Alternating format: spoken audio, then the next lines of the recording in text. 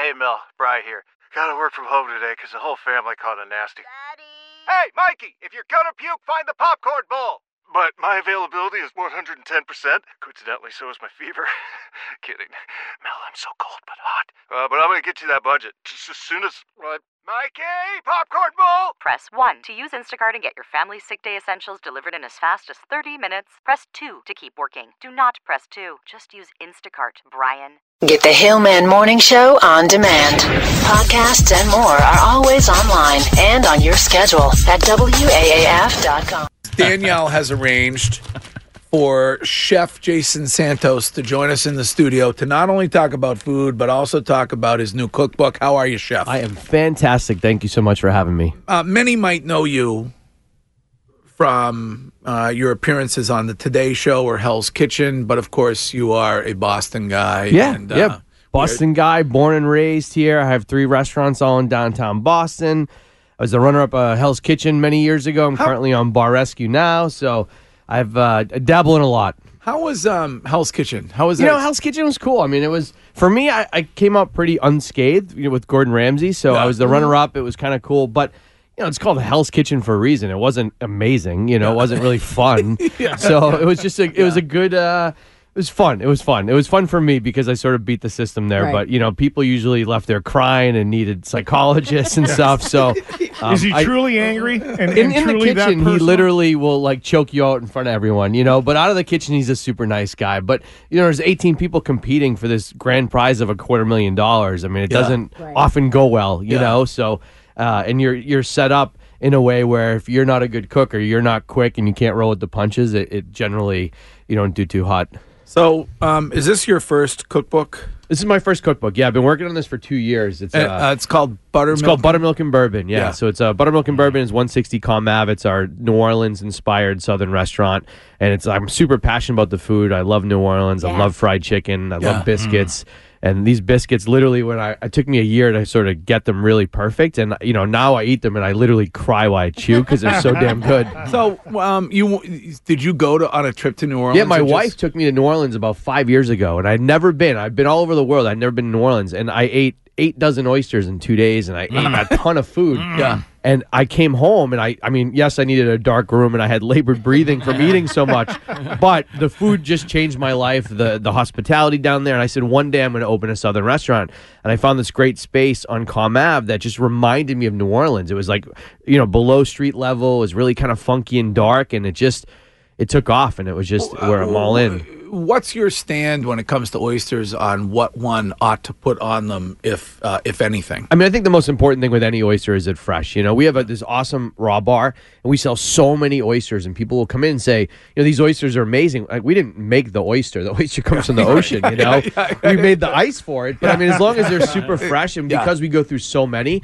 literally the oysters that we got in today will be gone by tonight. So, I don't like the cocktail sauce, though. I like the mignonette. Yeah, so we try to be a little bit more creative. We do a mignonette with malt vinegar. We do a horseradish cream. We do a remoulade with them. And our cocktail sauce, and I actually don't care for cocktail sauce, but we do a sriracha one with roasted tomatoes. So we try to make it a little bit more exciting than that pedestrian kind of bottled crap. You know? You don't want none of that. Throw that over your shoulder. None of that. What is the personal question? Of course, since I am the czar of sauce here in the Commonwealth, as appointed by Governor Charlie Baker, what is the best sauce in the history of sauces? So there's in the history of all sauces. Yeah. The mothers, and the others. Alabama white barbecue sauce is so good. Like when you chew, you have a tear just runs down your face. Is that in this cookbook? It's in the book, actually. It's one of it's a mayonnaise-based sauce, Worcestershire, horseradish, whole grain mustard. But it's literally in the kitchen. All the cooks will keep a little pint container of the sauce in their station. Yeah. And it's just the sauce it's our go-to sauce. We put it on our fried chicken. You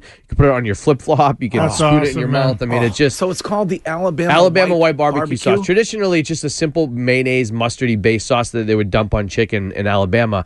We just kind of turn it up, but it's good on oysters. It's good on something fried. It's good in place of mayonnaise, but I'm a big mayo guy. I think that's my condiment of choice. Oh, it is? Yeah. Weirdly, because I think most people are disgusted by Danielle's mayonnaise. disgusted by mayonnaise. It's disgusted not by my favorite. It's like the near perfect food for me. Yeah. That's fine. Yeah. As LB would say, we can disagree to disagree. Yeah.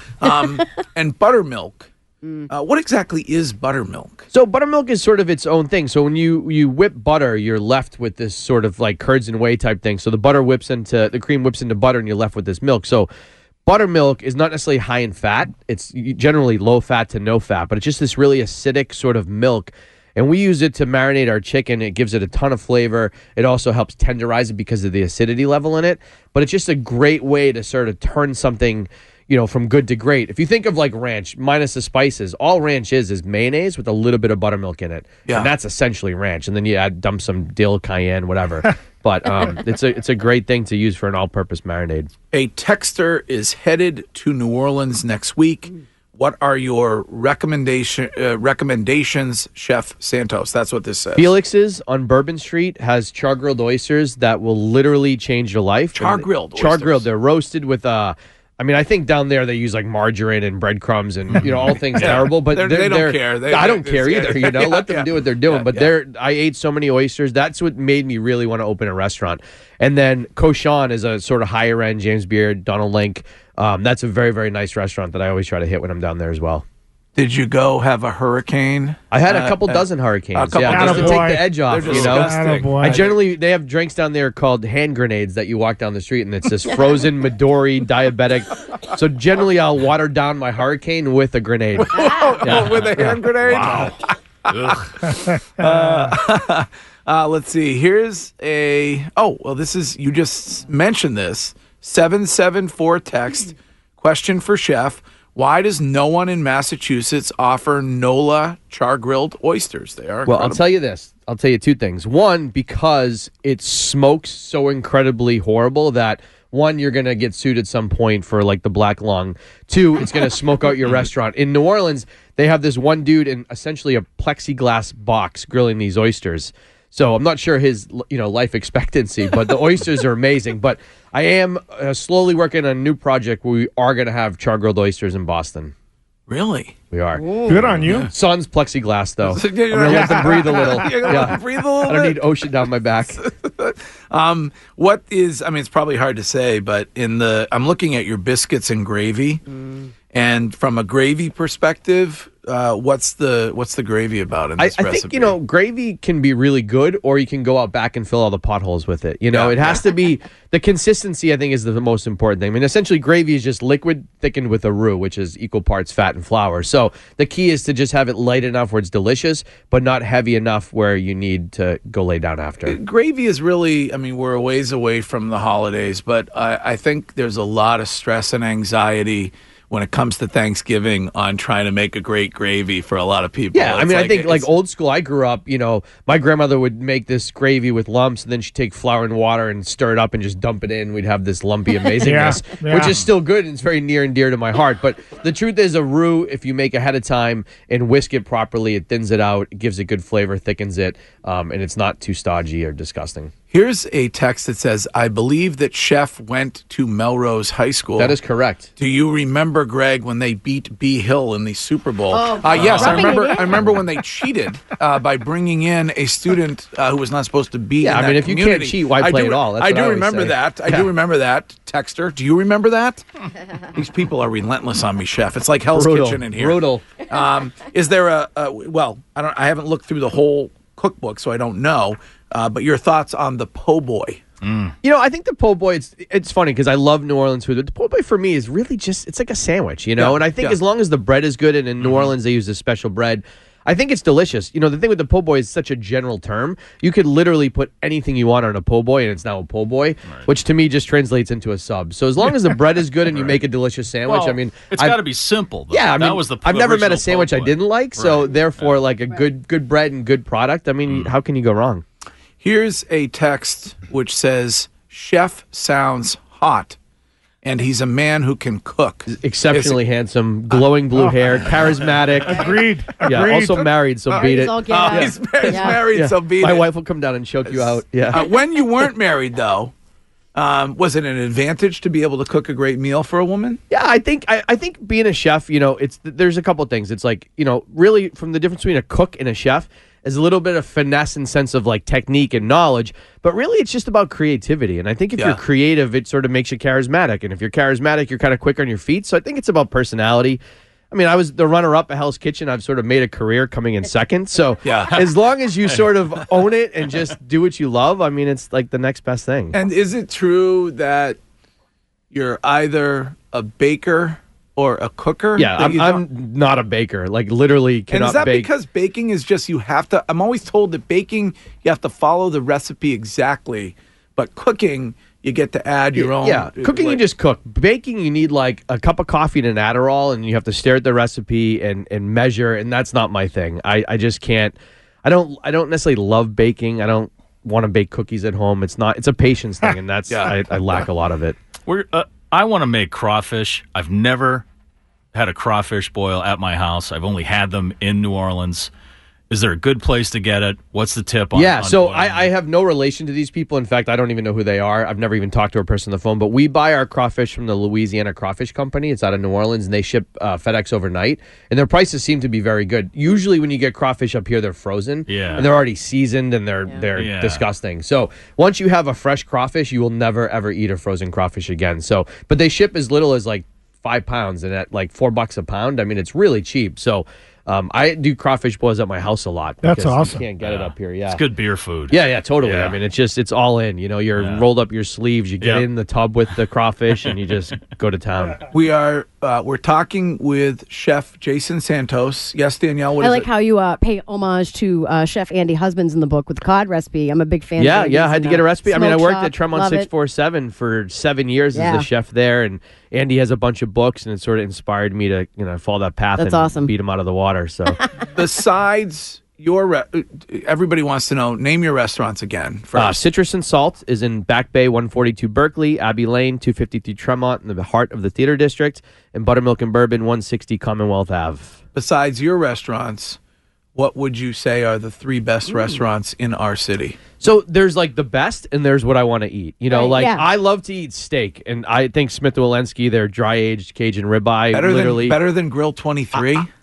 You're gonna ask me online. Yeah, I have to ask it's you not on better, here. Yes, sir. yes. It's different. Okay, it's it's very different. different. Okay, all right, that's fine. And That's I fine. like, I love a good bowl of ramen. I Sapporo ramen in Porter Square. I love. I like simple food. I'm cooking these amazing ingredients all day. I don't necessarily want to go out to eat and eat 5 courses. I mean, I'll eat Italian stuff from Bob's in Medford and be psyched. Whoa, hello. So, Money. I'm a simple guy. Bob's. Regina's Pizza, and a remote control. I just, I love going out to eat, but it's always, hey, how you doing? Nice to see you. The chef comes out, you talk to them, and sometimes I just want to get in and out and nobody gets hurt, sort of thing, Yeah. And then with barbecue season approaching, you have some brines and some rubs and things in here. Yeah, for me, I think a brine will change your life if you're a home cook. A brine is like a little insurance that it doesn't suck. It's not dry. You brine a chicken breast and grill it, and you overcook it. It's still pretty good. You cook a chicken breast and you don't brine it, it's like inedible.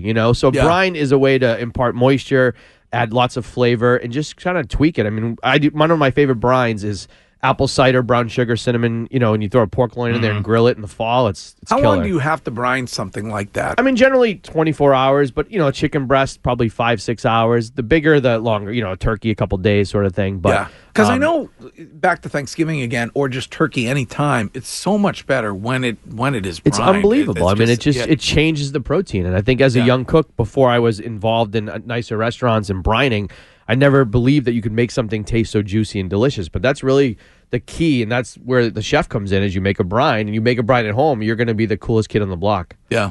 You had a question? No, Chief? that was how long do you you should brine? brine. Yeah. How long you should brine? Like, I mean, should you I can brine- brine a piece of fish for an hour. You can brine a turkey for 2 days. I mean, it's, Okay.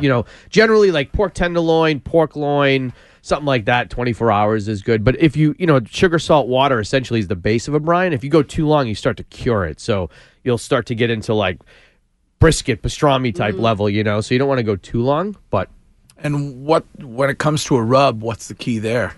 I mean, I think the rub, I don't know, I think you can rub anything. I think just anytime you add flavor is just better. So, I mean, what's better than, you take a chicken breast, salt and pepper, it's fine. You add a rub to it, it gets better, but it's still chicken, so I mean, it's really about what you like, what flavor profile. I mean, you can make an Asian rub, a Latin rub. I mean, it really just depends what you like. But generally, like, American rubs are paprika based, black pepper, brown sugar, garlic, cumin.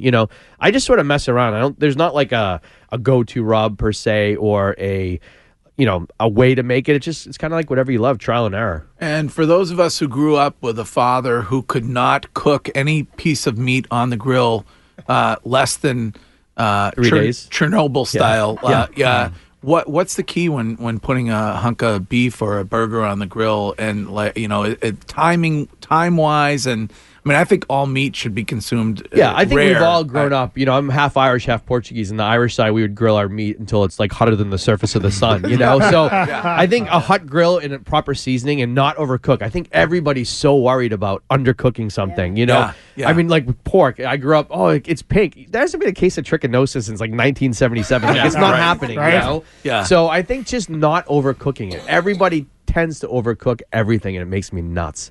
Well, the book is called Buttermilk and Bourbon, New Orleans Recipes with a Modern Flair. And Jason Santos has written his first cookbook.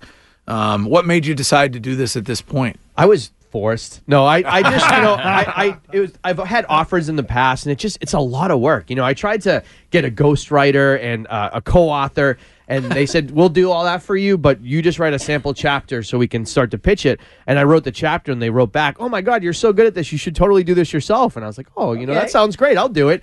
And I started doing it. I was like, I got scammed, this is so much work. It was like 2 years. It consumed my life, because it's so specific and meticulous. One of the things that I saw in the book, which I think we in the North are sometimes maybe grossed out about, or we're not sure what it is pimento cheese. Oh man, pimento cheese is close to processed cheese as you're going to get, but you make it yourself. So essentially, we do grated cheddar, grated pepper jack cheese, mayonnaise, grated onion, paprika, and it's essentially like a whipped cheese. You put it in your KitchenAid and just whip it, but it's unbelievable. It's like a little spicy, little creamy, but it's not so heavy because ironically you lighten it with a little bit of mayonnaise instead of straight cheese. Yeah. But we put it on our biscuits, which are really good. They're good on fried chicken. It's good in the sandwich, deviled eggs. I mean, you sort of name it, but it's a good, kind of all-purpose, go-to, flavorful spread. We could have a cook-off if you want sometime. I don't know if you're familiar with Greg's Easy Krabbies or Greg's Easy Italian Chicken. I'm not familiar. If you go to my Instagram. I read the New York Times today. I didn't see it. It wasn't it. Well, I've declined to work with the New York Times because I have some issues with them. But I'll share my Easy Italian, not on air. Yeah. I'll share my Greg's Easy Italian Chicken recipe with you. I'll do it. I appreciate you not mentioning it and stealing all my thunder today. That's you're familiar with Ken's Italian dressing? I am very familiar. Marinate the chicken in the Ken's. Beautiful. Throw the chicken onto like a plate of some breadcrumbs. I like the Italian breadcrumbs in the can. Yeah. And then you put a hunk of talking dirty to me. Hunk of mozzarella cheese in the middle. Bake. Boom. You got Greg's Easy Italian Chicken. It's a go-to. Feel free to use that if you want over at Bourbon. It's a special. Buttermilk and Bourbon. Very special. All right.